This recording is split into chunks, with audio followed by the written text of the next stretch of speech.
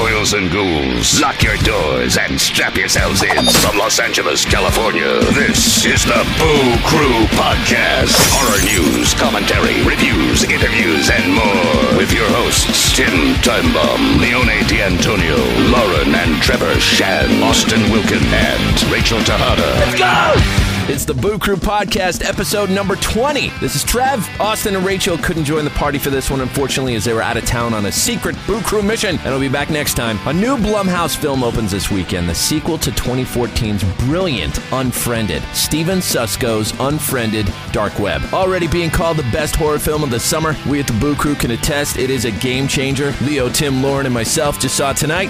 Seriously, don't miss this movie. Steven joins us for an incredibly interesting chat. Learn all about the out-of-the-box way they filmed and wrote it, and uncover the secrets of the real dark web that is going to creep you out just as much as a flick. Hear the story behind his work creating the hits The Grudge and The Grudge 2, the Texas Chainsaw Massacre trilogy that almost happened, and more. From a guy who couldn't be nicer. We can't even stop talking about him since he came here. Before we get to it, don't forget the Boo Crew is at Midsummer Scream in Long Beach this year, one of the biggest Halloween haunt and horror conventions in the country. Spooky exhibitors, vendors, your favorite horror personalities, and more. Come by our booth and say hey. We'll have Boo Crew shirts for sale and some free stuff for you. MidsummerScream.org for tickets. Use the code Boo Crew for 25% off. That said, let's venture online, shall we? If only I could remember the stupid password. There we go.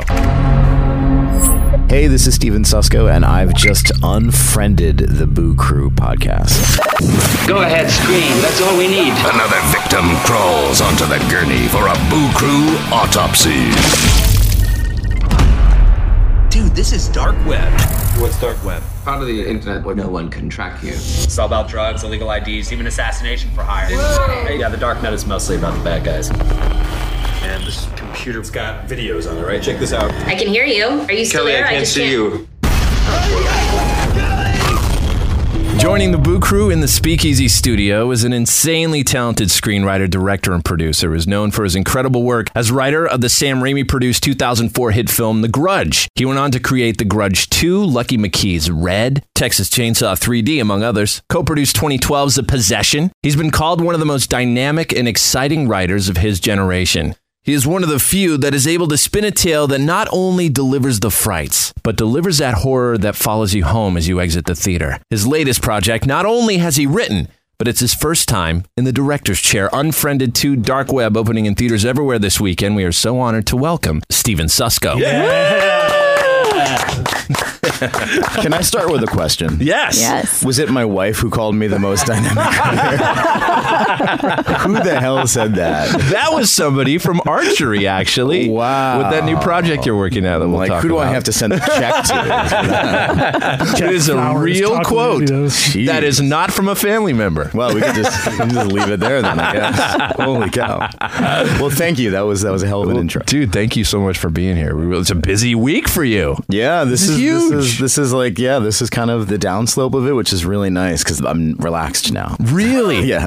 It was exciting. Yeah. Last night I got to show my cast and crew the movie, and only 2 of the actors had seen it. None of the other actors, none of their crew. So that was the screening I've really been waiting for, because they all just kicked ass almost 2 years ago for like a blistering 10 days. And I think for most of them it was like a fever dream. And then suddenly posters popped up and they're like, oh, wait, that happened? Right. This is 10 days. About, yeah. I mean, we had 5 days of rehearsal and we had 8 days of filming was basically the main production. Yeah. So it's got to be some kind of record. Yeah, that is insane. Wow. It was pretty intense. Yeah. And you've written so much, but this is the first time you've directed. Yeah, this is the first feature I've directed. Nice. I developed something back in the day for Universal that we just didn't manage to get, but I was waiting for an opportunity to do something that would be different, and this was different. This was a really weird movie. Dude, that is insane. So where did you do the actual screening for the cast and how did they react? It was so much fun, man. We did it at the Regal Live downtown. Okay. Which is cool. In the heart of everything. Yeah, like right by Staples Center and all that stuff? Yeah. That place? Yeah.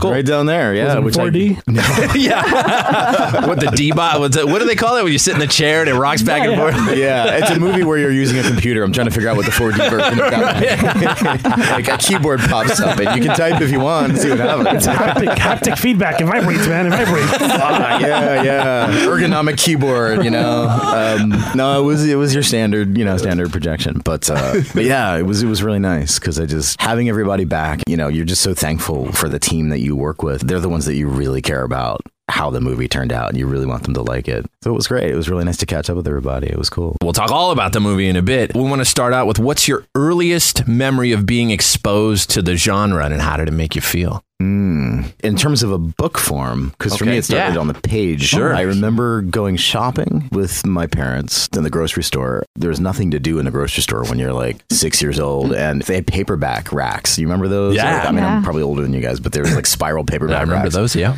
And there was one that had just this car, and the headlights like pointed right at you, and it just said Christine. Wow. And I was like, ooh, what is this? You know, and I was a young reader. I don't know, I was 6 or 7 maybe, but I guess it was the reprint of the paperback for when the Carpenter movie came out. So I convinced my parents to buy it, and that got me started on the King binge, you know. So from there it was like Cujo, and my parents wouldn't. Cujo's a scary book. Cujo's really scary. The movie's cool, but the book is freaking scary. I love Stephen King. It's really good. Stephen King's amazing, man. I mean, he's defining, but especially with character, you know, like the fact that Cujo's not really about a rabid dog, you know, like once you read it a few more times, you're like, oh, this is about something totally different, you know. But they said you can't read The Shining. That was the first time, and I was like, why not? So of course, like when they were away, I found their hidden copy, and man, that messed me up. I guess they didn't want me to read it because of the abuse issue, because I was pretty young. So that's kind of where it started on the page, and I read. Cujo is almost scarier though. I think so. Yeah, some of them are. Freaking scary book. Pet Cemetery. That is a really frightening book. Yeah. That's a scary movie too. And depressing, very dark. Yeah. Oh, I had just seen it for the first time, like a couple months ago. You're like, you haven't seen one of those few movies, you know, those horror movies that come up, like, you haven't seen Pet Cemetery? Yeah. I was lucky enough to be able to experience this the first time as a genuine horror fan at my age, which is kind of a rare experience, right, to be able to do that. Dark as shit, though, my God. I got to remind, sir, you don't go up there. You don't go up there. Yeah, you're a Monsters fan. That must have been, like, just amazing for you to see him really, pop up in this movie with that accent. Oh, God, sure. I got into Clive Barker. I mean, it was like Ray Bradbury and all of those guys first. So it was the Twilight Zone stuff. And then as far as movies, I remember when cable showed up. I think I was 9 or 10. We were living in Lancaster, Pennsylvania. The little box on the TV was like TV, Prism, right? And on the other side of the street, it was TV, HBO. Right. But my parents were like, you're not allowed to touch that dial. You know, you get the little catalog of what's going to be shown. So, of course, every time my parents were like, you can't do that, I'm like, well, I'll just wait till you're asleep. So the first night, I came down at like, I don't know, it must have been 1 in the morning or something, and turned on the TV, and I got really close to it because I was like, I had to have the volume really low. So I just did turned it, right? And then the camera is on this guy who's standing on the side of the street, and it's pushing in on him as he goes, and it was like the end of Invasion of the Body Snatchers. Oh, wow. And the coolest scene. You know? I was like, that's why I'm not supposed to touch the dial. Donald Sutherland. Yeah, it was the very final shot of that movie. And then the next time I touched the dial, it was the exact same thing. It was like, except it was the beginning of the movie. It was credits, and it was this couple like in a bikini rolling around on the beach having fun. And the guy goes into the water and doesn't come up, and something's wrong with him. And she goes up to him, and he turns around, and his like face has been ripped off. It was just like every time I turned that dial, it was traumatic. I can't remember what that one was called. God, man, Humanoids from the Deep, maybe. Oh, I haven't seen that. Wow, I was going to guess like Creepshow, the Raft episode of Creepshow. Oh, that was Creepshow. That was Creepshow 2. Creepshow 2, yeah. I mean, I was born in 72, so I grew up in the 80s. I grew up in the sweet spot of home video horror. Yeah, it's great. And had like the really small town video store where it's like I had to not be with my parents to get the guy to let me watch the rated R videos and take them home. So that's kind of where it blossomed for me. And I think it was really solidified with the only video I ever stopped and returned, which was John Carpenter's The Thing. Wow. With the dog pen scene. That thing happened, and I like stopped the tape, left the room. Just couldn't take it. Brought it back to the store, didn't rewind it. So the guy, like, I returned it the same night, and he opens it up and he goes, it was the dog, wasn't it? I'm like, yes. Really? He's like, you're not the first. Oh, man. That's funny. But yeah, I just kind of had the bug early on, you know. I just loved it. So I started writing scary short stories, and my parents got the talk from the Catholic school nuns, you know, because they're like, this is inappropriate stuff that he's like, you would write these stories and hand them in as projects and things like that? That's what you're doing. Oh, yeah, totally. I loved being scared. That became my jam. Isn't it funny that whatever our parents tell us, don't watch that. Obviously, probably one of the first times you were told not to consume a certain kind of media. It makes you obsessed with it. Oh, yeah. That was the same thing. That's how I got into horror, too. It was like my dad would go downstairs. Don't go downstairs. Me and your cousins, older cousins, are watching a horror movie. What are they doing down there? And it became an obsession when I was old enough to figure it out, right? And you go out and do it on your own and figure it out. You learn that as a parent really fast, right? Yeah. It's like you don't say, you have to be careful how you say no and when you say no. Exactly. No can mean a bright yes. See, I think our kids are lucky because they have so much horror around them that they know not to be scared. Like they see it kind of as an art where when their friends come over, they're so scared, like they won't even, they'll pee their pants. That's good because I grew up with older brothers and I was watching like creature features when I'm 6 years old. I mean, Night of the Living Dead premiered in the Bay Area in 71. I'm like 6 years old. I saw it. And so to me, horror movies are like family and fun and not really scary. Unless The Exorcist. I don't watch that alone. No. Oh my God. That kind of thing. But it becomes like family kind of. Yeah, exactly. It feels like home. It's really smart, actually, I think, to kind of do that kind of early exposure. There's something magical about horror, I think, especially when you get older and you sort of realize what draws people to it and what it sort of loosens in your soul, that kind of experience. You know, I think it's a really good idea. Sure. And I've been trying with my son, but like, I just can't. He's got fears. And how old is he again? He just turned 11. Okay, 11. So what would you show him as like a gateway horror film? It's a good question. I mean, I tried Monster Squad. That's a good one. Yeah. He stopped it. He's got some sensibility. See, we did like Hocus Pocus. Hocus Pocus is a good one. Casper, and then the Universal Monster movies. Yeah, I've shown him those, but I started with the Abbott and Costello ones. Right. Okay. Because I wanted to do the same thing and say like horror is kind of funny. So you're not going to show him your movies? Is that what you're saying? I mean, I had to like hide the posters. Just had to come down off the wall. I have all these awful posters for all my movies. You know, I haven't made anything sweet. Even Red, which is like the most timid, I think, of all the ones I've had made, is just like the poster's a little creepy, you know? Right. This guy carrying something wrapped in a red blanket. Right. That's a Ketchum novel, right? Yeah, man. Yeah. And that guy writes some pretty insane stuff. Red is really sort of strangely distant from the pantheon of his works. You know, if you read all his stuff, it really goes deep. And Red is really, it's a character drama. It was amazing. I mean, I read the book and immediately like tried to track down the rights. It was one of those things where you just read it and you're like, I have to make this into a movie, you know? As far as the trajectory of your career as a screenwriter, how does that process work? Is that what you do? Do you go and look for, could it be anything? Could it be a book you read and you're like, oh my God, this is going to be a great movie. And you go about, you make an active process of trying to get something made and trying to write a script? Or do you get things that you hear about things are being made, or you just come up with something? How does it typically work for? I do a lot of books. I mean, books are where it always started for me. It was always prose. It was always literature. Because I grew up in Lancaster, Pennsylvania. I grew up in Witness and then became a teenager in Signs, is how I like to put it. Bucks County, Pennsylvania. So like back when I was in high school, you know, movies were this thing that I loved, but they were just so distant. Like you have no concept of how they were made. When I went to college, I took my first film class and there was one screenwriting book. It was Sid Field's screenplay. And that was it. And that's the book that's like on page 17, this has to happen. And on page 31, this has to happen. But that was the first time I ever saw that kind of middle road. And I was like, oh, it's like a book, but it's more like a blueprint. And I ended up adapting the book that I was reading at the time, which was Stephen King's Rage or Richard Bachman's Rage. Yeah. Have you guys read this? It's hard to find now because he took it out of publication. Wait, is that being remade? Rage is never. He actually yanked it out of publication. You can't find it in print anymore. I thought somebody was making that movie though. They're doing Long Walk. Okay, maybe I that's think they're one doing that one. Yeah, and I heard Running Man might go again. Yes, the Bachman books. I don't know. My theory about the Bachman books was that like that's where he wrote about stuff that scared him about the real world. Right, and he wrote under that name. I don't know. I've always been intrigued by the works he's done under those. But dude, I love his audiobooks too. Oh yeah. Does he read them? Will Patton reads them a lot. I could just get lost. I listen to like 2 audiobooks a week. Really? Wow. Seriously? Yeah. In his book on writing, he basically says it's the same thing. If you listen to it or you read it and it goes into your brain, it's the same thing. Yeah, no, it's true. Yeah. It's in your brain. It doesn't matter how it got to your ear. Right, it's That's true. Yeah, so for like, sure. You could say, I'm reading Shakespeare right now. But I'm listening to it. You can. And, look smart. Arguably, that's the best. You know, if you're not going to see it live, that's almost better than reading is to hear it voiced because Shakespeare is so about. I remember the first time I read Shakespeare, I was like, I don't get it at all. Yeah. We were reading Macbeth in high school, and I'm like, I'm just not connecting with this. And that was the same year that Mel Gibson's movie came out, and then our teacher took us, and I was like, okay, I got it. Like I get it. If you're an actor reading it, it's almost halfway to a movie. Well, there's performance involved, right? Yeah, it's a performance. Totally. And it's a lot of the actors can be good and it can sell a book, and then you can have a really bad actor who fucks it up. Oh yeah, there's some bad audiobooks out there.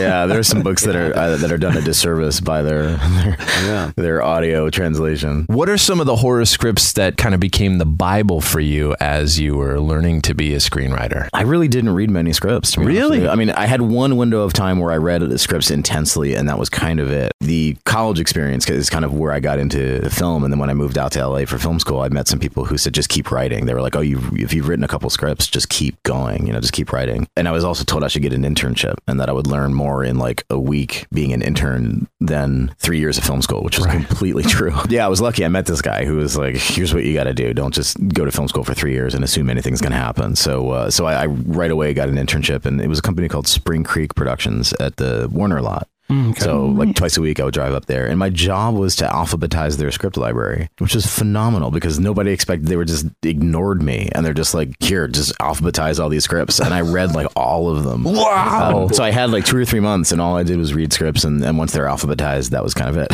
So that's kind of like a bit of a school for you, really. It was absolutely, yeah, it was an incredible education. And because back then, this was 95, you could only, finding screenplays was challenging outside of the studio environment. Like you have to go to Samuel French and buy them, or you'd have to go to some weird place that had them. You couldn't get them any other place. I love how your scripts open up big, like The Grudge, the first scene, Peter jumps out the window. Yeah, that was, we fell upon that because the movie was going to take a long time to go. You're just like, what the wow. So unexpected. Yeah. That was so great. That was fun. Bill Pullman, man, that was hilarious. Yeah. That's kind of a weird way to start a movie. That was great. Well, let's talk about that. I mean, Sam Raimi sees this movie, Ju-On, calls it the most frightening movie he's ever seen, starts going on this campaign to get an American version made. This is the first script he wrote that actually got turned into a film. Yeah. How did you become involved in this Sam Raimi project, working alongside the original director of the Japanese version, the creator, really, of it ended up spawning like a 13-film franchise? Mm-hmm. I've seen all of them, too. Really? Yeah, except the one they're filming now. Right. The reboot, right? It's a reboot. I think it's a reboot. Lin Shaye is supposed to be in it. It's coming out next year. Yeah, really interesting director, too. But it was actually Roy Lee. He's much more well-known now. We sort of met on a general. I had been a writer for like 8 years, and I had started with a writing partner, and then we split up. So I was sort of starting off on my own. My rep was like, why don't you lean into horror? Horror seems to be your favorite thing. Just write a bunch of horror specs. Because when you have a partnership and it ends, you kind of have to start over because the people that have hired you previously, they look at it as like a black box. When they hire a team, they pay you and they get a script, and they don't know like if one person did all the work and the other person just sat in the corner masturbating. Right. They have no idea. Or like if you farm it out, you pay someone, which people sometimes do. They pay somebody like ghostwriting or whatever. Yeah, exactly. So, and I didn't know that. So I was like, oh my God, I have to start all over. So I wrote a lot of horror scripts, and then I got a couple jobs, and I had a general meeting with Roy Lee. We hit it off right away. Like I walk in his office, and he's got all the Stephen King books, like first editions chronologically. Oh, that's cool. And I'm like, oh, that's in my house too, man.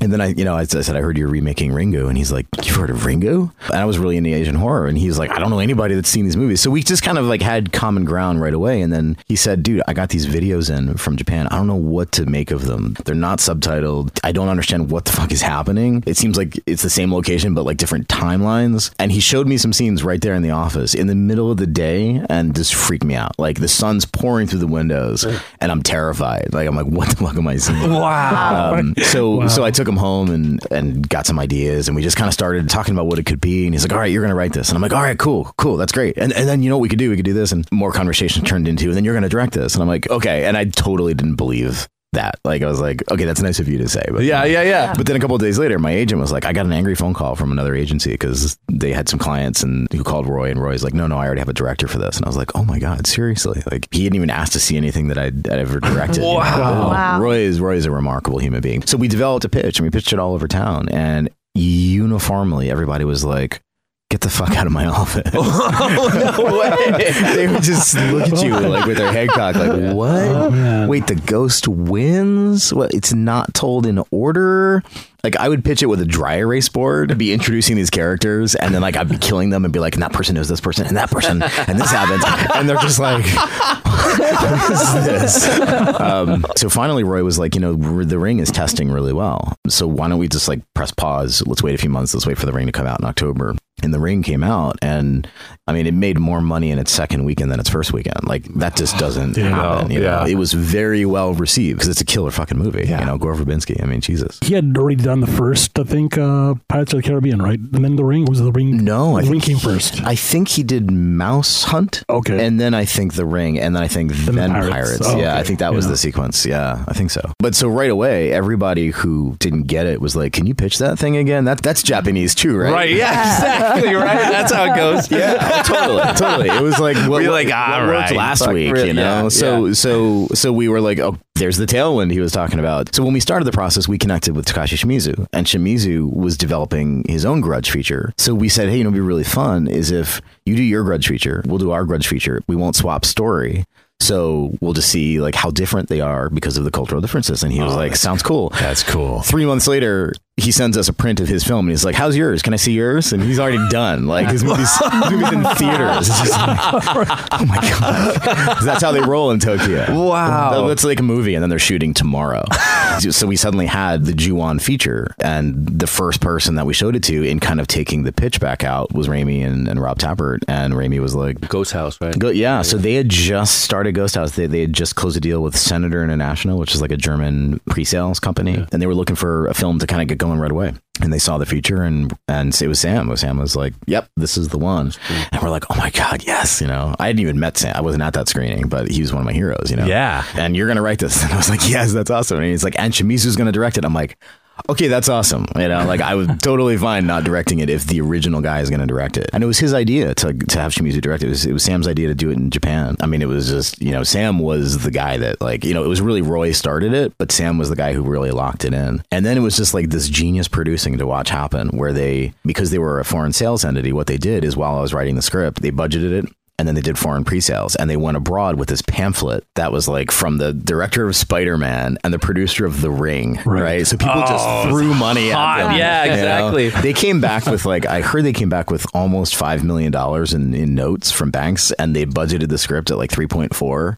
So they had already made money, and we hadn't even started casting at that point. It was just like, so it was an independent film. I mean, and they had assembled it, and they had yeah. I mean, it was weird to watch because I'd never seen anything like it. I'd only written for studios up to that point. And then one Friday, I got a call like right when we were about to start casting, and they're like, we've given it to all the studios because all the studios kept asking about it, and they were just saying, no, we got what we need. We have our budget. Yeah, we don't need you. And they just played it so well, And then one Friday they sent it to everybody, and on Monday they had like 3 or 4 offers. And Sam had done Spider-Man with Columbia, so we did it under his deal at Columbia, and they added like $5 million to give more shooting days and more room and to get some bigger cast. And but even then it was still like $9 million. It was this little thing that kind of kept snowballing. It was an amazing experience for a first movie. I just watched it recently. It just shows how everything moves so fast with time, because the Karen character is looking to go to the old lady's house. There's like, well, you can find a map. You can take a, she brings a map. Now it would just be your phone. Right? Totally. Like 12 years. It's a really cool film, though. Oh, thanks. Well, I mean, Shimizu-san, and it was interesting kind of trying to figure out how to make it slightly more digestible for Western audiences, but not too much. And that was Sam too. I mean, when we had a first cut of the film, the studio was like, okay, now we're going to tell you what to do. You're going to iron it back out. You're going to make it, linear instead of non-linear. And Sam really protected Shimizu and really protected the integrity of the film and minimized the changes that we had to make. And now, as far as being a screenwriter goes, I'm not sure how the process works, but once you get a script into production, do you fall out of the creative process at that point, typically? And your script is no longer yours, or very often are you part of the process, and are you there to rewrite and do things like that? It depends on your director and it depends on your producers. So was that your ending? I love the ending. In the morgue? Okay. No, that was a reshoot, actually. Oh, really? Yeah, the original ending was kind of much more elegiac. I think it's on the DVD. It's in the fog of my memory. I can't remember it. I mean, I think it involved Sarah Michelle Gellar being loaded into an ambulance, and then seeing the family like back together before all the shit went down, kind of through the windows of the house. And it was more poignant, but it was hilarious because the studio was like, she has to die. She has to die. They wanted that morgue scene and we did that. And then of course, Monday morning after it made $39 million, they're like, she has to live. Bring her back. Bring her back. And then it was a Madhouse because that was a movie that, you know, was made relatively independently until Columbia. And even then there was a lot of autonomy. And then suddenly it was a franchise and they greenlit the sequel the next week. And then suddenly it's like the next week. Huh? Is that how fast it happened? Oh yeah. It made $39 million. I mean, we were stunned, you know, and it was very strange to kind of watch the birth of the franchise. And then the second movie happened. Like the first thing that happened was I was fired. Shimizu tried to fire me. Really? Yeah. He was like, I want this guy off. And nobody could figure out why. And I didn't know why. And, you know, cause it was like, we just made a hit movie. And the first thing that happened was the director summarily tried to, you know, kick me off, and it was very so bizarre. Does that have something to do with the approach of just having totally different stories and different approaches to the theme? It felt personal. Really? I was actually fired, I think 4 or 5 times off of Grudge 2 over the course of the hell? It was, it was wild. But this, you know, again, like it's an answer to your question. Sometimes these things take a life of their own, and so what happened was it went from being this very small group of people who kind of saw something that no one else really saw. And they put it out in theaters going, well, it tested all right. Like, let's see what happens. And then it just was like, holy shit, people like it. Suddenly it's a franchise, right? So then suddenly every meeting is at the studio. You're getting tons of notes from tons of people. And suddenly it becomes a little bit more groupthinky. And it's just it's just an entirely different environment where some movies thrive and some movies don't. And this one did not. It did not thrive in that environment where suddenly there were expectations as opposed to people are like, what is this little thing? So it was a very challenged process. And I learned a lot because I kind of feel like I got to watch like the growth and quasi destruction of a franchise all within, you know, a 3-year period. So It was incredibly educational and I'm really thankful for it. You know, it hurt at the time, but I learned a great deal about filmmaking from it. And then the Grudge 3, there's Grudge 3. Mm-hmm. There's directed DVD. Mm-hmm. Yep. And then they're going to revisit it again, try it all over in 2019. Yeah, and they did like 5 or 6 in Japan. And then, so now the reboot of the remake. Wow. The reboot. What's your take on the reboot mentality? I'm sometimes cynical towards it because it's sort of strictly business. It's like, well, this worked before and there's pre-awareness, so let's just dust it off. And, you know, it's this sort of studio library. Is it just for like the next generation? It's like, hey, let's just do it for the millennials now. Yeah, sort of. I mean, I think the window now has become like 13 years or something. I mean, Grudge was 2004. They greenlit the sequel. This says 14 years. I don't know. Yeah, the window is odd. You know? Yeah, it's really strange. Yeah, and it's not like, I mean, but like a franchise is dope, but like a reboot is weird. Right? You know, but the thing is, that it can work. I think it's just, I don't know, maybe there's... Yeah, because I guess The Thing was a reboot.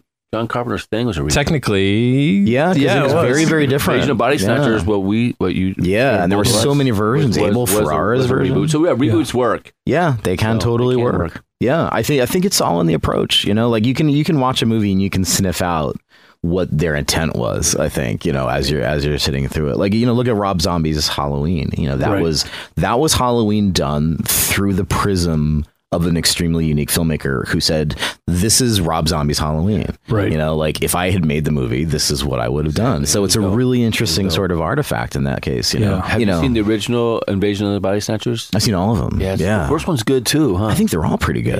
Yeah. I mean, the original black and white one, that was a Kaufman one. Yeah. Abel Ferrara, which is really underrepresented these days. People kind of, I think they missed that one for some reason with Gabrielle Anwar at the military base. It had some really cool subtext to it. And even the Warner Brothers one was interesting, although I think that was kind of a trouble production, right? They had the director who directed The Lives of Others, the German film, and I think he was replaced, and then the Wachowskis came in and did some new work on it. So it's hard to gauge a movie when you have a director transition. Right. You know? Yeah. I had a movie like that. Red was like that. You know, there was a director shift. At the end of the day, it's really tough to be objective on something like that because you have two different visions at different times of the movie. You know, it's uncomfortable. But yeah, I don't know. I mean, the reboot thing, I think it's all about the approach. You know, like I'm excited to see what they do with Halloween, which is kind of, it seems like it's a sequel to not the other movie. Like it skips H2O and goes to H4O or skips number 2. Skips 2, I think it's a directly, which Texas Chainsaw 3D was like that. Yeah. I mean, Texas Chainsaw 3D, my credit on that is very peripheral.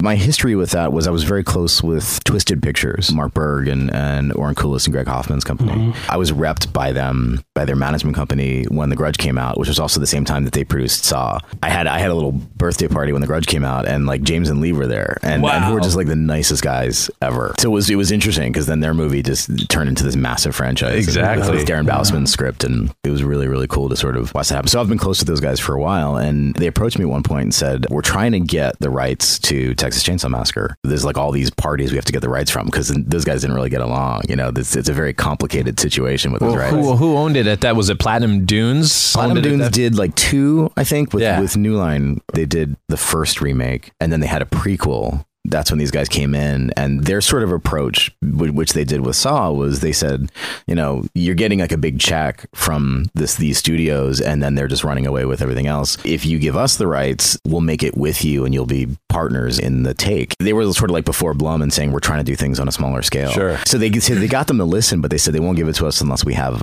a take on it. And I was like, I think I know what I would do. And I pitched them a trilogy, and the whole idea of the trilogy was it was one long movie told in 3 parts. And my idea was to go back to the first movie and treat it as if someone had like lifted the needle off the record, and we just put it back down. So I was like, the movie's going to start in the back of that car, and we're going to shoot it 16 millimeter. We're going to shoot it handheld. Wow. And we're going to have the movie 1 be that day, because it starts off at dawn, and movie 2 is the day after, movie 3 is the day after that. And what's going to happen is we're going to answer all the questions of like, how come they were able to do this for so long and no one found out? Yeah. How were the police involved? What was going on with the community? So I developed this whole story, and we pitched it, and everybody got on board, and Toby Hooper was going to like direct movie 2. In fact, James Wan for a while was maybe going to direct the first movie, and we had a couple dinners, and it was really exciting, and they were going to launch it at Comic-Con as this big thing where it was like movie 1 was going to be Easter, movie 2 was going to be Thanksgiving, and movie 3 was going to be the next Easter. Like it was going to be really cool. You know, it was going to be, I think, what people wanted. Oh yeah, I mean, I'm a huge Chainsaw freak, so dude, that just sounds amazing. I was so excited about it. And then it kind of just all changed. You know, like they could have financed it themselves. The idea was to do all 3 movies for $10 million total, and just do it super small and have total control. And something changed at the company that made them want to bring in a studio early on. And then the studio said, well, we have some thoughts. We want it to be PG-13. We don't want there to be any cannibalism. What? Hashtag horror movie. Hashtag Texas Chainsaw Massacre. Well, but if you think about it, what's the title of the movie? It's Texas Chainsaw 3D. That's right. Right. That's right. Took out the word. That's right. That's why they did. Is because jeez. they were it was very, very strange. And so basically they came on board, and then they didn't want to do what I developed. They wanted to do something much more conventional and set in present day. My heart wasn't into that, you know, so I just kind of bowed out. But they kept sort of a fundamental idea about a character being related to Leatherface, because the thing that always intrigued me about him in like the pantheon of horror icons, you know, like Mike Myers and Freddy Krueger and all that, was he was kind of the one of them that seemed like he was innocent. That he just kind of, you know, it's like racists, you know, like your average racist is somebody who's never left their hometown and has been told all sorts of things, and they haven't had any data to contradict what they've been told. And the moment they leave, something probably switches and they go, wait a second, this was all bullshit. It's sunlight, right? And so he always seemed to me to be, he was mentally impaired. He had this crazy, quote, family who just said, if they're not part of our family, they're meat. So just like any other animal, right? Right. So he was victimized, basically. Yeah. He was raised a certain way, exactly. Yeah. So I just always thought it'd be interesting to kind of figure out, what if you told this story and you really got into that, and you almost turned him into like a sympathetic, you almost redeem him somehow. Like you turn him into this very tragic sort of Frankensteinian kind of figure. Yeah. That just really interested me, you know? And when it kind of fell into the studio thing, it kind of just turned into like, look, this is a horror franchise. He has to run around with a chainsaw and kill teenagers. So, but they did keep that one element. They kept that there's a character who's related to him. And then that's kind of the origin of the story. So that was sort of enough for me to be involved in a story credit. And look, the thing is, I love the writers who came in, and I thought what they did was awesome, but I certainly can't really take any credit for it because I had a completely different concept, you know? Wow. No, but I liked it as much as you did. I like what they did. Did you have an idea to have it even in 3D? Was that even a part of it? I wrote the movie in 3D. Yeah, I had this big, I wrote a 3D treatise, actually. Really? Because they really wanted to do 3D. And I was like, yes, totally. But not 3D where it's like, I'm sweeping the floor. Oh, and look out. You know what I mean? Like, so I really, you know, I kind of pitched what James Cameron did with Avatar, what Ridley Scott did, although he did Prometheus after, where it was like a window into a world that you could reach into. Yeah. Not something that's flying out at you. Gotcha. Yeah. So not all about just blood spraying on the screen or the chainsaw dipping into your face. Exactly. It's more about, immersive. Yeah, because the thing is, doing it small, we had everybody on board with doing something really terrifying and relentless and kind of non-obligatory. So I actually wrote all of the 3D into the script and said how the 3D scenes was. So like I had a scene where someone was under a table as someone was being sort of butchered above them and described how like the arm is hanging in the foreground. And because it's like, you can put the audience under the fucking table. You know, it's not about throwing things at the audience. It's about placing them in the scene and making them feel, you know, like imagine Atmos, which throws stuff up, and hearing the weight of this body being butchered on the table above you.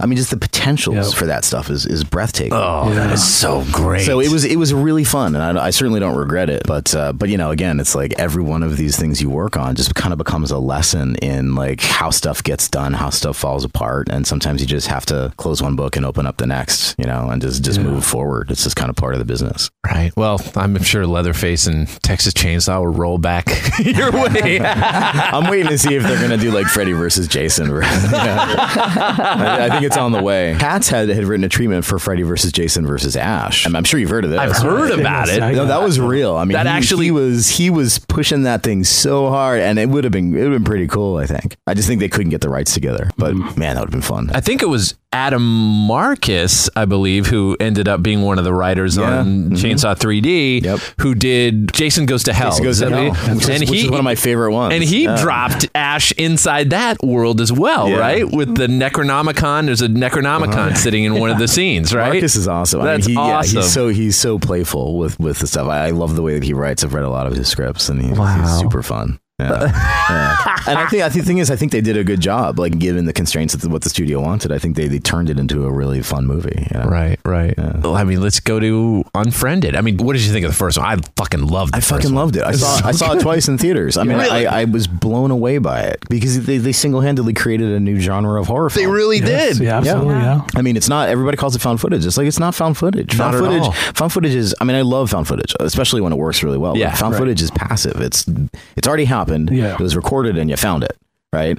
It works wonderfully. But what he did is he made something that's happening right now. Right. Exactly. And not only is it right now, you're the protagonist. Right. You're the person who's using the computer. I mean, it was just shocking. And the way that the mouse became an editorial tool and the way that emotions could be conveyed with a mouse. I mean, it was mind blowing. It was not boring for 1 second. When by concept, you're like, oh, this is all the action's happening on this one computer monitor. You'd think, oh, maybe it gets boring. Totally works. No, it's amazing. Totally works. I mean, Nelson Greaves, who, he wrote the first movie, and he was very involved in producing the first movie too. He was very involved in this one, which was great because it was such a singular film, and it was great to have all the people who did it involved in the next one. The first one was shot in one house. Is that true? Yeah, that's impressive. So every most of it. I mean, they ended up doing some green screen because they had made it independently. It was, I think, Timur Bekmambetov, his company, had made it.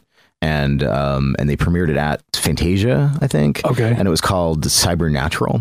And then Universal bought it. Blumhouse came in. They did more work on it. And I think the work they did green screen, or they rebuilt stuff. I think that's one of the reasons they were able to make it at that price point, is because, and it's the way that we did it too. I mean, we shot almost the entire movie in a house, which was certainly an interesting process. Yeah, it's a genius concept, but I can imagine the person editing the film, it's going to be a nightmare.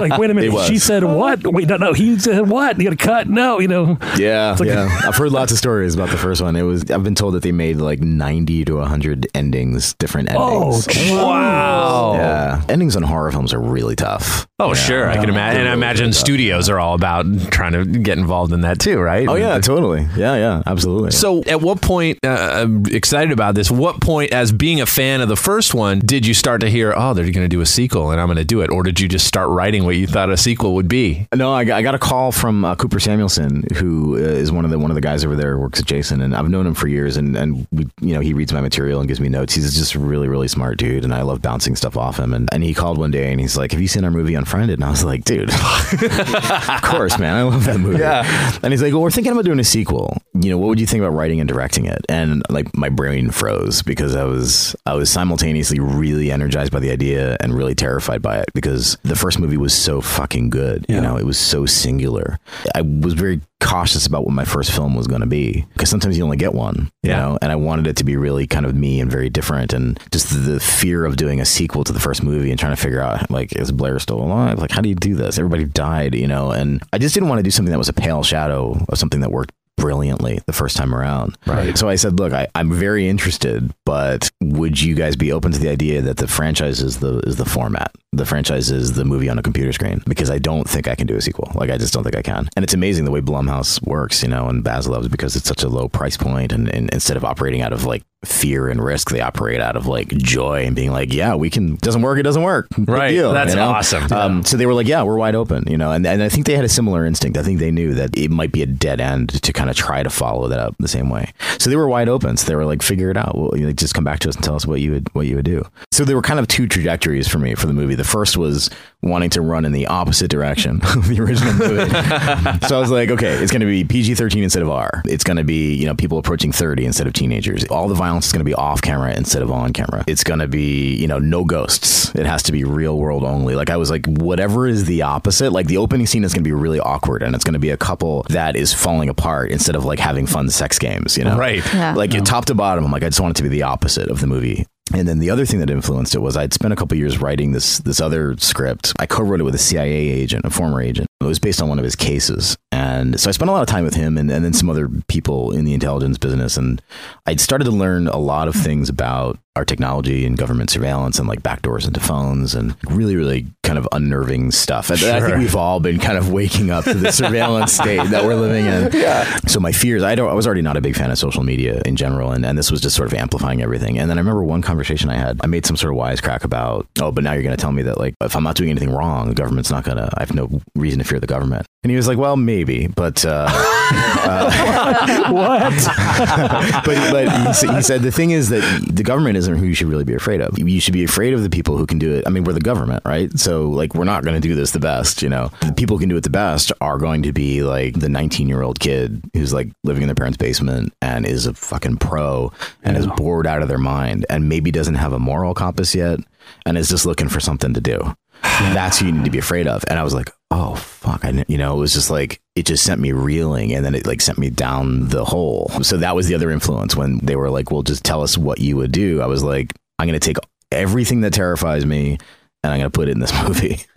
And that's cool. That's kind of where the idea came from. And the movie, we set a principle early on that everything that happens in the movie has to be something that has happened to somebody in the real world. And by the end of the movie, it's mostly true. Mostly everything that happens in this film is something that has happened to people in some sort of sense. Oh, wow. Wow. Man. Sounds really good. I hope you think so when you see it. The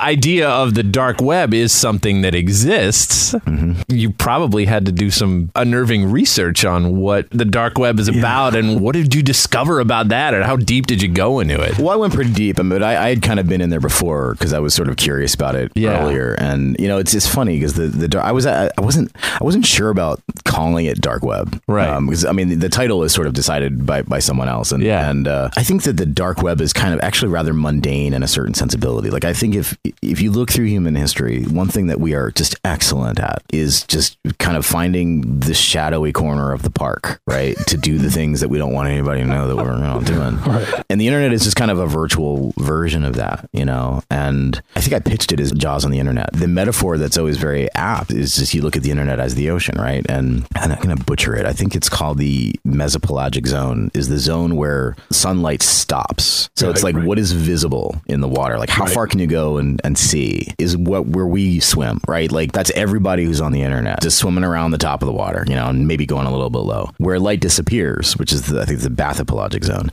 So the only light down there is light that's produced by animals, and that's most of the ocean, and that's most of the web. Most of the they call it the deep web, and that's just like crap. It's like 95% of the internet is just detritus. It's just Excel spreadsheets from like 1992, or like old COBOL sheets of programming that somebody archived, and they're just like, so it's basically the visible light thing is apt because it's Google can't see below, like it's what Google can't see. It's what search engines can't see is the deep web, which is most of the internet. The dark web is a human creation way, way, way down in the deep web where someone's like, ooh, this is a nice dark spot. Let's build a layer of encryption, and then let's just make it so that even somebody accidentally swimming really deep can't find this. Wow. See, I didn't even know that it goes that deep.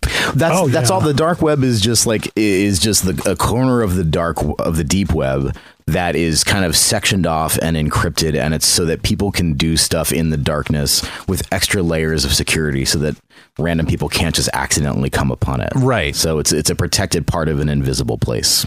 I guess it's a certain way to put it. So like you need to get a Tor browser, and then you need to know the specific Onion site to be able to go there, because you will not find it any other way. And is it all about people? Is it all about crime, like criminal activity, basically? Is it kind of what it's reserved for, and hacking and selling guns and doing whatever else? I mean, there was an alarming amount of that. I mean, there's also just a bunch of weirdness, and it's like there's also just people are hooking up down there because Craigslist is too easy, right, to have intimate encounters. But yes, I mean that's where Silk Road was, and that's where a lot of there's a Lolita site, I can't remember what it was called. Silk Road, they said, was like a $10 or $20 billion a year marketplace for drugs, assassination for hire, hiring people to fuck with people, just anything that can be bought and sold. Again, it's like in the 1500s, that was like pirates who came across an island that wasn't on a map, and they're like, here we go, this is where we're going to store all our shit. Right. It's the same exact thing, except it's just sort of, it's universal because anybody all over the world can go there. And if you go down there and you explore some of these marketplaces, especially for drugs, it's actually pretty interesting because the people who use it for good, right, for just selling drugs that they think are okay, it's very democratic because it's all about reviews. It's like, yes, I tried this thing that he sent me, because you just trust. You're like, you're going to buy drugs from someone that you have to send them Bitcoin or some other, cryptocurrency, because you will never know who they are. They're going to live or die based on their reviews. So it's all about user reviews. It's like 99% of people didn't die by taking this drug and said they had a good time. So then you buy it from them, It's a fascinating place. There's like weird video games down there that nobody knows who made them. There's one called Sad Satan that is like mythical now, and you can actually see videos of it on YouTube. But there's also mythological places called Red Rooms, which is where people go to watch people commit suicide, which is very Cairo, if you guys have seen that movie, the Japanese movie. Yep. It's an interesting place, man, and it's but at the same time very, very mundane too. It's just the back alley, the back alley of the internet, essentially. As far as I know, that no one's ever said a movie based around that. I think people have talked about it in movies, but not so much. No. What I loved about the first movie too was that you could see that movie and you could have a great time, laughing and screaming at watching teenagers that you're growing to hate more and more by die in horrible ways. Right. And then finally be rooting for the ghost that's killing them, and then walk away and be like, that was awesome. And if you're really paying attention, though, it's delivering a really remarkable kind of message about cyberbullying and the rise of sociopathy among teenagers, and the fact that social media is this weird experience where we are stepping into ourselves, looking at how we're curating our lives to other people, which teenagers are now doing all the time. Like, what does so-and-so think about the fact that I liked this, and how come they haven't commented on it? Pretty crazy, and it's an incredibly deep movie, and I think sometimes it doesn't get enough credit for what it was really trying to say. So that was the other side of it, was kind of wanting to make sure that this movie was exploring something, just not the same thing. That's why we went down the direction that we went. It bothers me that we live in this day and age where we should be really cognizant of, we should know by now. We should understand why Twitter and Facebook are free. We should know this. We should comprehend it. Like, we are the product. Yep. We are monetized constantly, and that's the gentlest of the bad things that can happen with social media. And it's just strange to live in this time where, like, when I was younger, my favorite movies were the paranoia thrillers from like the 60s and 70s, like Parallax View. And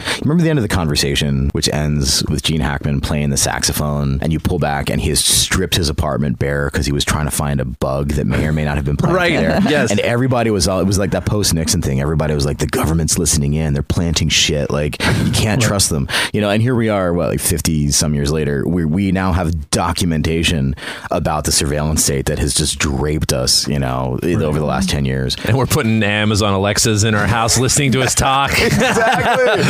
We're like, I don't know, we live in it. This is really, really awful what the government's doing. Hey, Alexa, what time's the concert tonight? Okay, thank you. I mean, it's kind of remarkable if you think about it. It really is. It's like we're getting more sophisticated and aware, all while just deciding that we want to stretch the blinders further and further over our face. Right. Well, it's hilarious. I've heard interviews and read articles that people say, well, do you care that Amazon or these little pods or whatever can hear everything you're saying? I mean, it's been documented. They can record when you're not ready to be recorded, basically. And people are like, I don't care. The convenience of having it means more to me than the privacy. That's a crazy time in humanity that has come to that point. It is. I think Cooper Samuelson, I think he referred to it as the convenience tax. How is it that convenience of all things has made us absolutely willing to sort of sell these aspects of our lives and just give it away?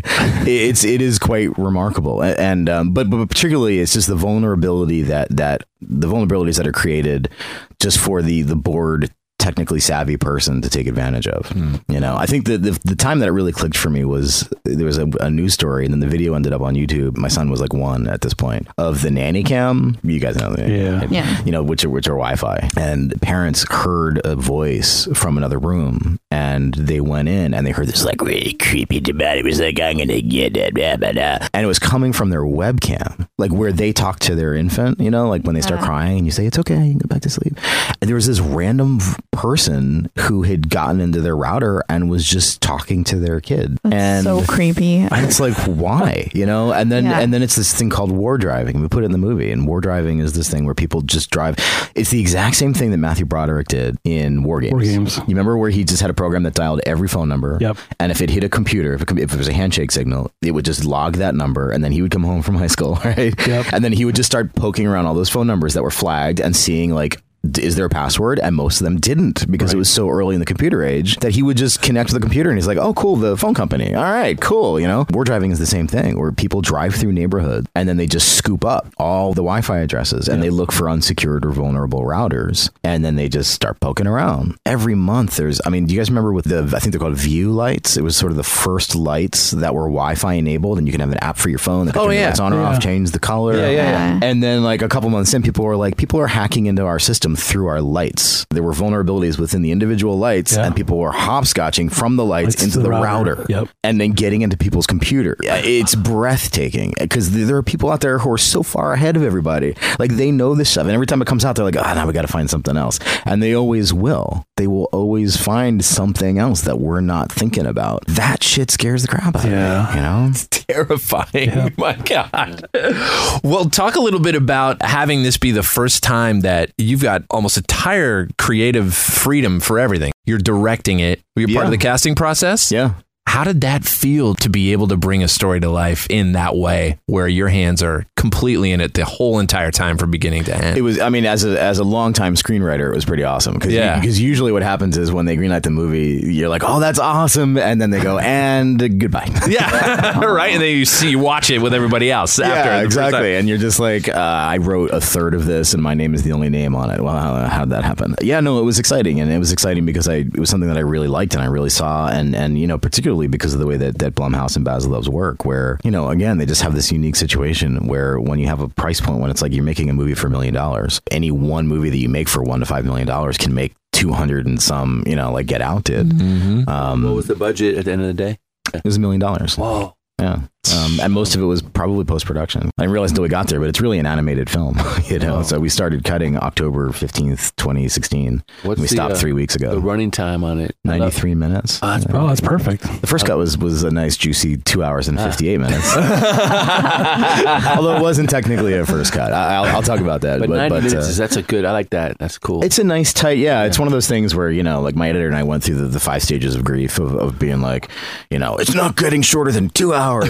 We'll walk off. And then you realize, no, it needs to be you're in, you're out. I mean, it's a movie you're already asking a lot of people, right? You're saying, you've been at work all day. You've been sitting in front of your computer. So get in your car and sit in traffic. buy a movie ticket, and then watch a computer screen. It's pretty demanding, you know. So like, it just took a lot of, you know, you have to get there. But no. So as a first time director, it was kind of a perfect first project because it was going to be really different, and I had a strong vision for it. But it was also, I don't know if it's proper to say it's sort of a can't lose. But there was always that idea of, it's like, you know, when you're surrounded by people whose attitude is, yeah, this sounds cool, let's try it. And after 20 some years of, usually when you say, let's try something no one's ever seen before, you get kind of a like, do we have to? Like, can't we just do what worked really well, like last week? Can't we do a superhero movie? You know, it really is. There's something really remarkable about the way that Blumhouse works, and where they create a very filmmaker friendly environment. Everybody is in it for the fun and the adventure. When suddenly decisions aren't always being made from a place of fear of like, oh God, that's risky. No. When it's the opposite, when it's like, oh yeah, let's try that. Yeah, you know, because one of the first things I pitched was the first minute and a half is going to be a password screen. So the movie's going to start, and the person using the computer is not going to know the password, and it's going to be a minute and a half of them trying to get in. And for a while it was like, are people going to watch that? And it's still like my favorite part of the movie because people aren't expecting that, and I just totally gave it away. And people just start laughing because it's like you recognize that. But also, I mean, it's the cool thing about that narrative form is that in that minute and a half, you're getting seeded exposition. You know that you haven't seen any characters. The story hasn't even started yet.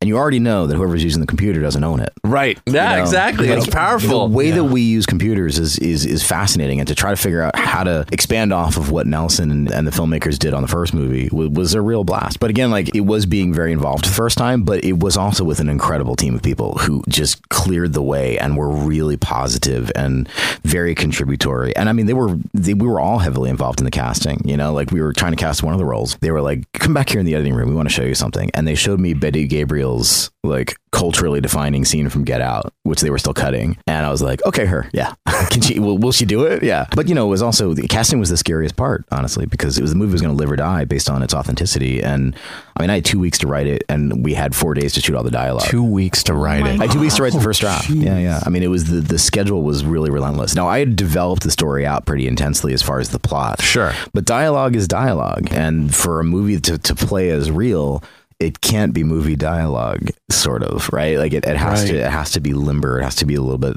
awkward and not feel scripted. The actors stay on script pretty much. The cool thing about the way the movie was made was it allowed them to, I mean, we filmed it as a play, right? You know, it was nice actually, because after the first day, I think they believed me, you know, because when I met them, I was like, most of them got the script 2 days before we started filming. Started first day of rehearsal. Whoa. And I was like, I need you guys to make this better, because I had to write it really fast. And, you know, I need you to help me figure out how to really, in a very short period of time, sell believably extensive backstory, extensive history. Because the other thing I wanted to invert was I wanted them to be actual friends. You know, I wanted their friendships to come under strain. And unlike the first movie, instead of it sort of being revealed that they are horrible to each other, I wanted it to be the opposite. You know, I wanted every death to really hurt. I wanted the audience to really care about them. I wanted them to really care about each other. The actors that I had an amazing casting director named John McAlery, and he got such incredible talent. Colin Waddell, you know, the guy who's kind of the star of the movie, he had to be on screen for 90 some minutes, and he has to look into the camera. I mean, this is not like, actors do not usually have that kind of, that's a lot to ask of people. And the illusion is it's in real time. Well, yeah, exactly. It is a real time experience. It's 93 straight minutes of story. So what we did is we filmed it that way. You know, we rehearsed it as a play, and then these guys were amazing. They just workshopped it, and they really found their characters. They built relationships. I was kind of reworking the script based on their ideas every night. And then the 6th day of rehearsal was the first day of filming. And it was just like, we're just going to keep rehearsing it. We're going to keep workshopping it, but you're going to be in costume and makeup, and we're going to be rolling. But we're also rolling, you know, 3-hour cards of GoPros clipped to laptops. Is that how that works? So they're not like staring into a camera. Those are GoPros on real computers. Yeah. Those are GoPros that are connected to the top of laptops. And then the laptops are surrounded by LED lights, which is, I think, how they did the first movie, so that it gives them a little bit of extra boost. Right. Yeah. When you film this, are the actors communicating with each other in real time? Yep. Or they are? Oh, yeah. All in one house in different rooms? Or basically how exactly it works? Yeah. So we rented a house, and we built, I guess it was 5 rooms. We turned them into 5 separate apartments. And then I was in another room with a really large monitor, and they were all like Brady Bunched on my screen. You know, I had what they called a God mic, and it was hooked up to, so they had like a mix -1, so they could hear everybody but themselves. Because what we wanted to do to make it feel like an authentic Skype call for them. to really just make the situation as real as possible for them. So I could, talk to one of them, I could talk to all of them. And mostly what I did is listened, because I mean, the first take was, we had 3-hour cards. So it was like, okay, so why don't you guys just, why don't you start? And it was amazing because it started really awkward. And then they just did the actor thing where suddenly they were in it and they just started self-directing, and they would be like, wait, I messed that up, go back. And then they would just pick it up. And because we weren't cutting, we weren't doing takes. So I was just like, I'm just going to watch this, That's cool. And the whole thing was shot, how many days? We had 4 days to do the dialogue at first. Yeah. And then we had 4 days we had lots of videos that we had to shoot, but they were all at the same location. We shot 98% of the movie at this one house. And then we had sort of one big company move where we had to shoot a warehouse scene. We had to do a green screen thing. So we built that in the warehouse, and then we shot on the street outside the warehouse to do those sort of 3 other things. But it was all just in this one house. So when you have that kind of situation where it's like, yeah, it's really fast, but it's like a play. Right. You don't have to do company moves. You have to, so we just shot the whole thing sequentially. We rarely just said, okay, now we're going to start here. And it was really cool because I think, for a first time director, that's probably one of the more challenging things, is to say, usually the entire production is oriented around locations and actors' availabilities. So it's like, okay, day 1, we're going to shoot the finale. And then day 2, we're going to shoot the middle of the film. And it was a nice transition for me because every time it was just like, let's start at the beginning and go into it. And occasionally we'd go back and we'd hit, some certain sequences because it was hard. I had to track every performance, and I was not doing that at first. I was watching like whoever was talking, and I'm realizing I have to be watching everybody. Right, that's right, and then watch their reaction and see what they're doing. How do you do that? It seems impossible. I don't care how big your TV screen is. I know, man. It was a real education. It was a real one. Ray Bradbury is one of my favorite writers, and one of my favorite quotes of his is, "As human beings, we need to constantly throw ourselves off cliffs and learn how to develop wings on the way down." And but even then, it wasn't totally that, because I was working with the producers of the original movie. I was working with the guy who wrote and co-produced the first movie, Nelson Greaves. I worked really close with Andrew Westman, who was the editor, who, he and I have been in a room for 20 months together now, because he wasn't just editing, he animated the entire film. It's an animated film with performance elements in it.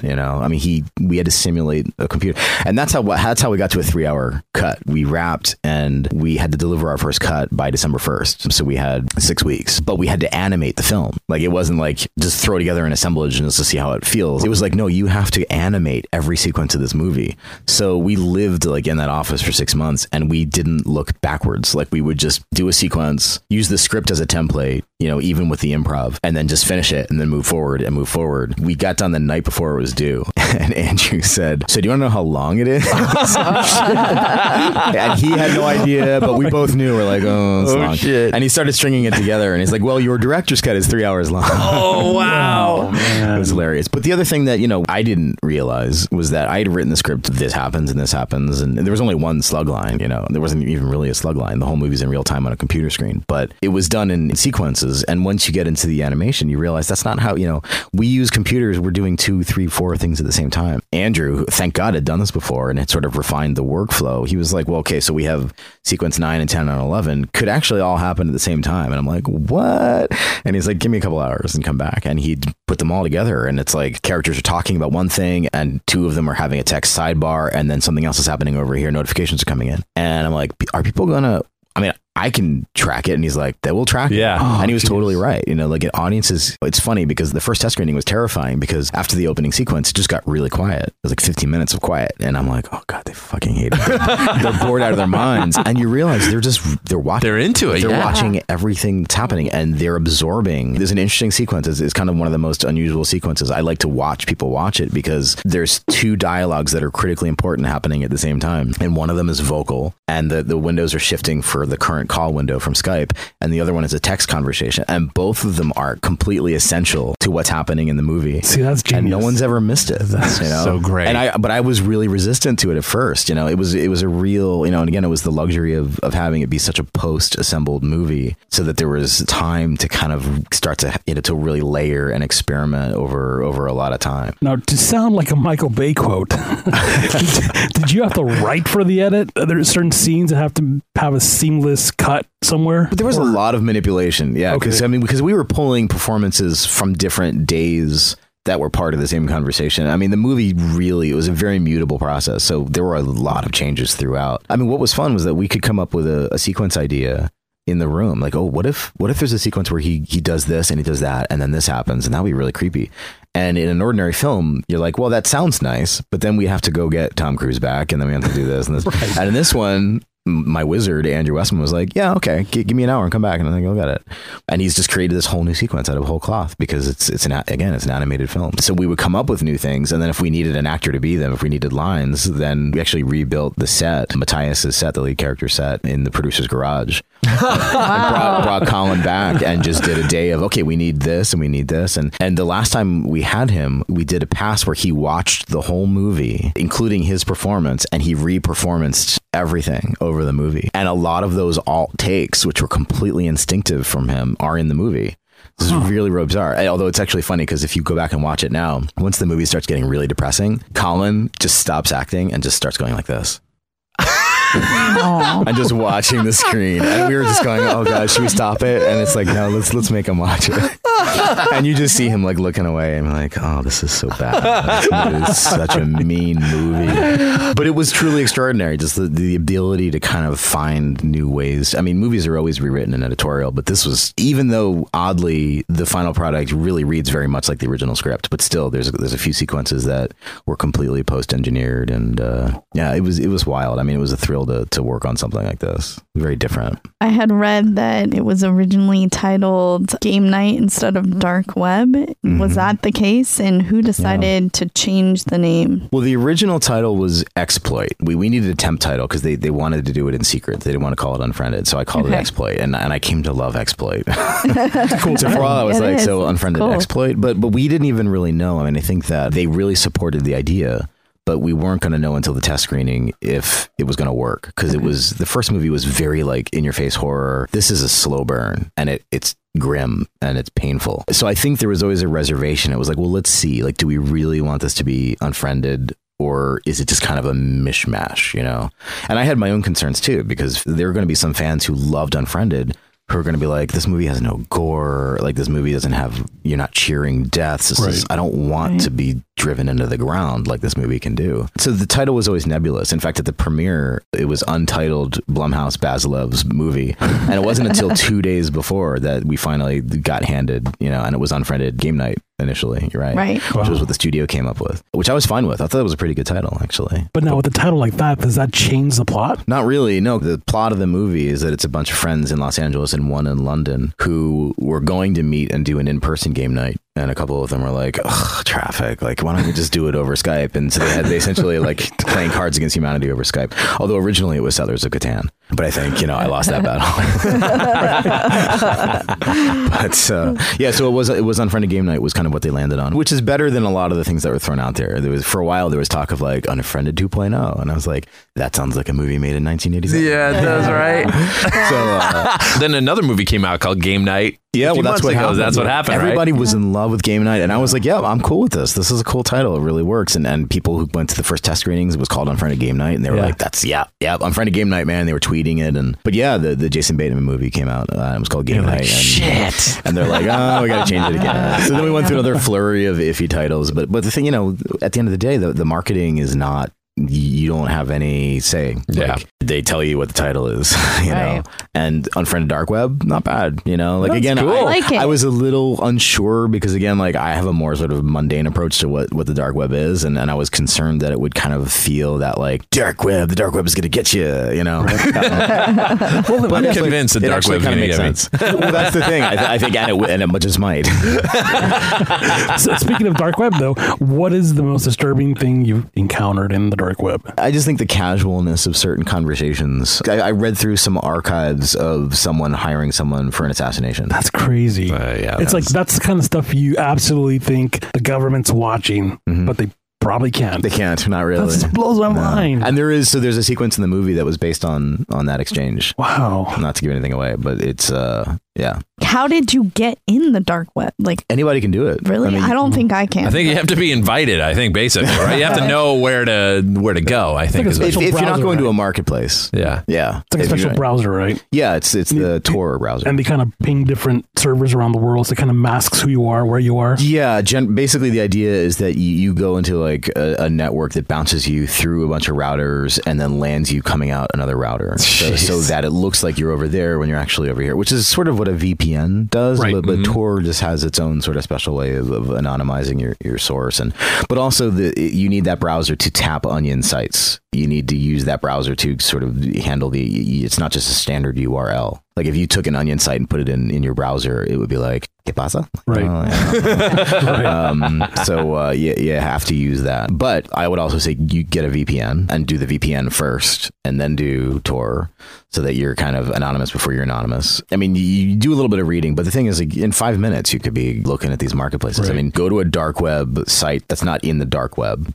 Darkweb.com or .net maybe has a list of the most popular marketplaces for all sorts of things, and then it gives you the onion site, and then you just plug that into Tor, and then bam, you're there. Wow, I thought like the dark web was the Encaprices site I went to for my son who's holding his poop, but apparently there's some really scary stuff. It's pretty dark. It's really dark, actually. Most, I mean, that's the thing. Like most of it is it's like startlingly mundane, but I mean, you can go shopping down there and you can buy all sorts of strange things, and the only thing that it's just anonymous. That's all it is. It just uses the kind of ambiguity and that encryption to say we can exchange stuff. We use Bitcoin or some other currency that's crypto. So I don't know who you are. You don't know who I am. Nobody tracks it. But once I get it, I'll send you the thing, and I'll send it from some other country and send it to a PO box. I didn't order anything because I was always trying to figure out like how does that part of the exchange work? Yeah, right. Because it comes the currency can be anonymous, but then you say like, well, now I want you to ship it to me. Here's my address. Address, right? Yeah, because you can PO boxes. Someone can hack into a federal database and look up who owns a post office box. Yeah, that's where it kind of falls apart, right? I think they know how to do it somehow. Yeah, but I mean, you should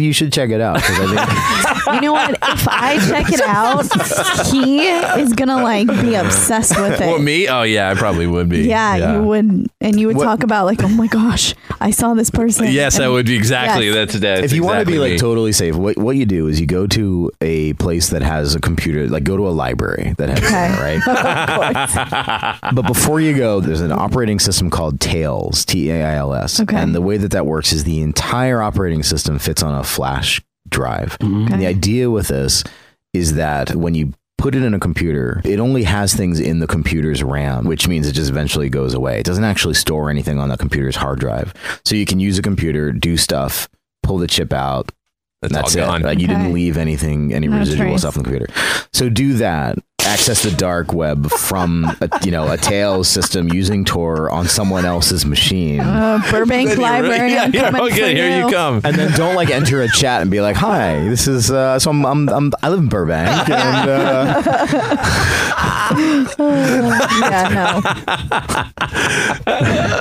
So it sounds like your film is shaping up to be an anthology. Well, I hope they do. From the first one. Yeah, I'm very curious to see where they go from here. It can evolve into something different now. Yeah, I mean, I would hope that if it does enough business that they want to do a third one, that they do exactly the same thing. They say, what else can we do with this narrative form? Yeah. But the thing is, it's already being done. I mean, when we edited this film, we edited it at Timur Bekmambetov's company. He's the co-producer. He did the original movie. We were editing our movie with 3 other movies that were all screen movies. Really? Wow. Yeah. So, Timur Bekmambetov is a Kazakh filmmaker. He did Ben-Hur most recently. Mm-hmm. He did Wanted, was his first American film. He did Abraham Lincoln, Vampire Hunter. That was a great movie. I love that movie. Love that movie. So he's good. amazing, so good. He's an incredible visualist and just a sweetheart. And he did Night Watch in Russia.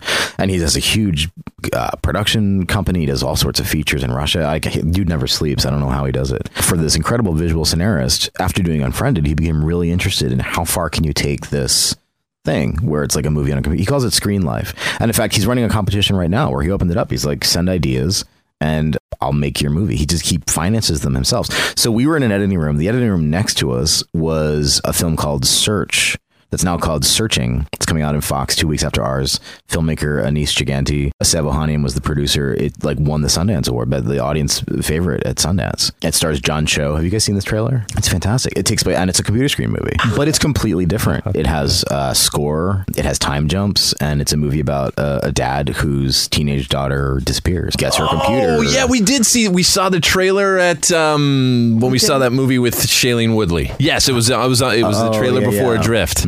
Yes, that's right. Yeah, because wasn't Adrift, was that Fox Searchlight who did Adrift? I believe, yeah. So he's looking on his computer looking for his lost. His daughter goes missing, so he goes on her Facebook and he's looking through her account. Oh yeah. That looked really good. So they were right next door. Oh, and what was interesting was they were doing an inverted process where he had these amazing editors whose names are just not in my head right now. Just really sweet young guys, like half my age, like these brilliant dudes, and they pre-edited the movie so that they would know exactly what they needed to shoot.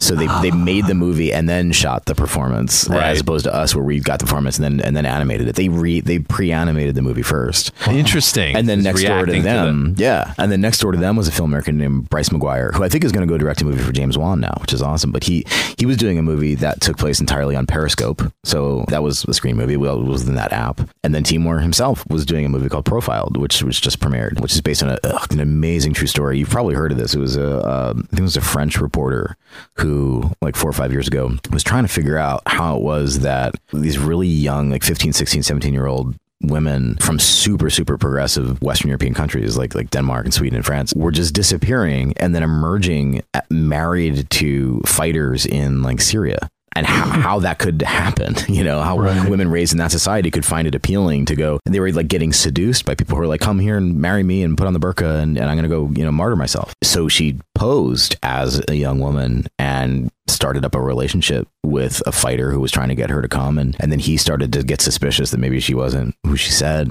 And he took that story and adapted into a film I think it's called Profile now. So we were making all these movies at the same time. And it was fascinating because they're all really different, but they have the exact same rule where it's like the whole movie has to be on a computer screen. So he's doing like 5 more now. So yeah, there might be an Unfriended 3, but he's already like making a whole bunch more. It's really wild. He's trying to figure out like how far can you take this? He did one that was a Cyrano de Bergerac story. I don't know if the movie's going to come out or not, but he did Cyrano de Bergerac as a screen life movie. What? And it was hilarious. Because I mean, think about it. So it's all about like the handsome jock who wants to seduce the girl, right? But like needs the brain, so he hires the kid. So he's like hanging out with her on the pier, and he's got his headphones on, and she can't see in his pocket that the smart guy's like typing and telling him what to say, and he's like checking his phone and saying the witty lines that this guy writes for him. It totally works. It works. It totally works.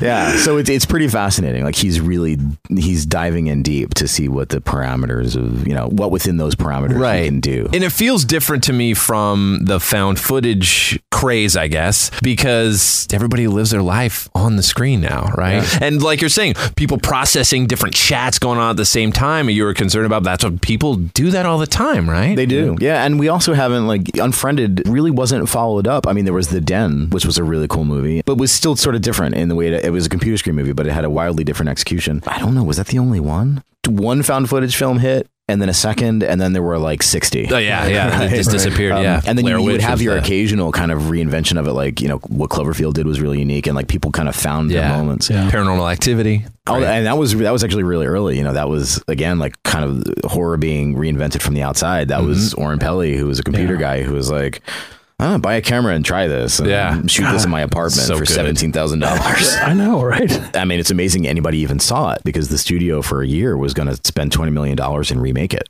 I heard about that. Yeah, that was totally true. That was their philosophy. It was like, this is really cool. So what we're going to do is we're going to make a movie just like this with, TV stars. And it's just like, what? And they ended up keeping the demo, right? Really is what it was. Yeah, they changed a couple of things, but not much. I actually like the original ending better. The original ending, I think, is much more effective. Where she slits her throat with a knife?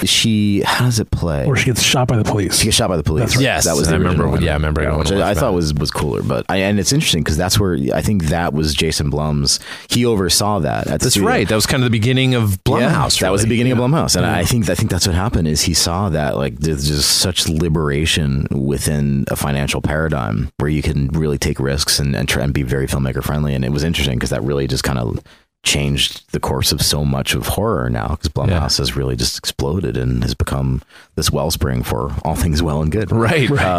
Yeah, so I'm curious to see how far this can go. You know, we're well before a saturation point because there's just so few movies using this format have actually been released yet. Now, I don't know if it's a spoiler, but everybody's saying there are 2 different endings to this movie, and you don't know which one you're going to see. Is that true?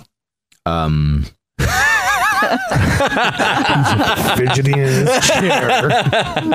He's breaking out a cold sweat. I don't know what you're talking about. He's mumbling nonsense. Well, the first assemblage of the movie was 3 hours long. So there's a lot of footage that is not in this movie. And every time I screened the film, I would essentially say, this is the first time, you're the first audience to see this version of the movie. And you're the last because the movie has already been changed, but we didn't have time to output it. So you're seeing the other previous version that nobody's ever seen. So the movie is changed as of 3 weeks ago. And literally we had 3 hours before we had to lock picture. We had to change something. We had something in there that the studio was like, you have to take that out. And we had 3 hours to change it. We had the Jaws cue was in the movie. Oh, really? Well, yeah. I mean, I pitched it as Jaws on the internet. So there's a moment in the film where one of the characters who kind of knows this stuff is going off on a rant, and they start mocking him by going like, duh. So even saying that is considered like you have to get the rights from like John Williams and Steven Spielberg. Right, at the end of the credits, excerpt from John Williams. Yeah. Wow. They said no. So we had 3 hours to like change sound and picture. I mean, it was insane. But the point being, the movie keeps changing, and I think that's probably what people are picking up on. Okay, anything beyond that is above my pay grade. Right. CIA friends. Yeah, exactly. Dark web. Yeah. But we'll see what happens over the weekend. Yeah. Oh man, I can't wait. I can't wait to see it, man. I'm so excited. Can't wait to see it. I'm excited to see what you think about it. I'm really. It is a very fun audience to watch. A fun movie to watch with an audience for sure. Because like there's such an amazing communal thing with movies, and particularly with like horror. It's one of the things I love about horror is watching horror alone. It can be really cool, but watching it with an audience, man, is like... And in real time, too. That adds a whole other dimension. It does. Yeah, it really does. And this movie, it is very, very interesting to watch with audiences, especially when, I mean, look, I'm the filmmaker, so of course, I'm like, especially when they really like it. Like, we screened it at Fantasia, and Fantasia is notorious for audiences that just really want to like movies. They're so excited about it. And it was just like, it was a ridiculous screening. Like, they were responding to everything. They laughed at every joke. They gasped at everything.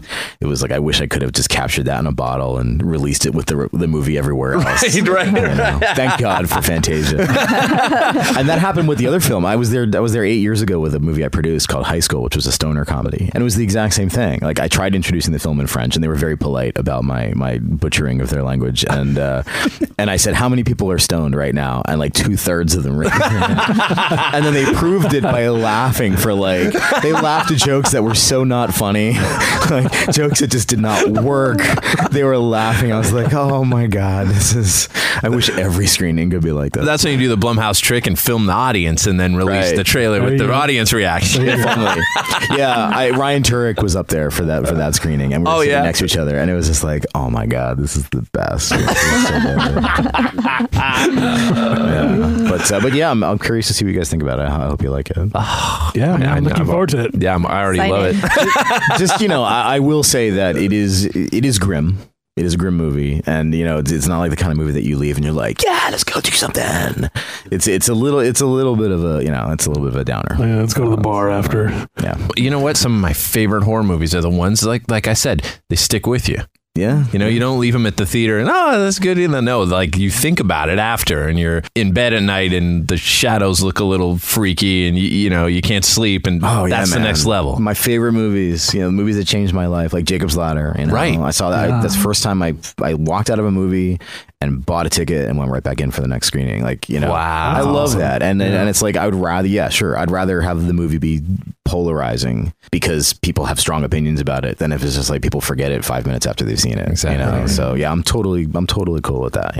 Just to give you the heads up. That's great. Damn depressing. Well, it's awesome talking to you. And dude, thank you. I wish so like much for the picture of this place could be on the. It's just it's an unreal environment. I just candles and gas gaslights. Right.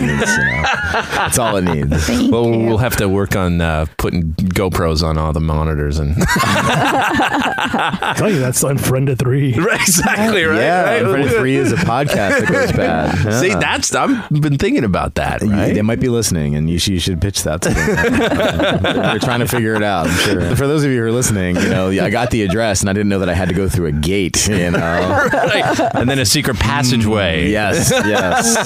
And they took my wallet and car keys for some strange reason. I don't know what's about to happen. Dude, thank you so much, Thank man. you guys. Thank you for coming. This is so super awesome. fun talking to you. Awesome. Please, leave us alone! Get out of there right now!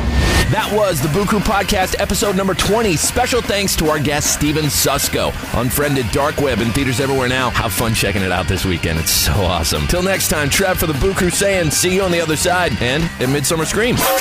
Thanks for listening to another episode of the Boo Crew Podcast. Haunt the Boo Crew at talesfromthebooCrew.com. Tales from the Boo Crew on Facebook and Instagram. Follow us on Twitter at Tales from the Boo. The Boo Crew is Tim Timebomb, Leone D'Antonio, Lauren and Trevor Shand, Austin Wilkin, and Rachel Tejada. The Boo Crew is produced by Lauren Shand, chopped and sliced by Trevor Shand. The Boo Crew is a TSP creation. It's time for this boogeyman to boogie.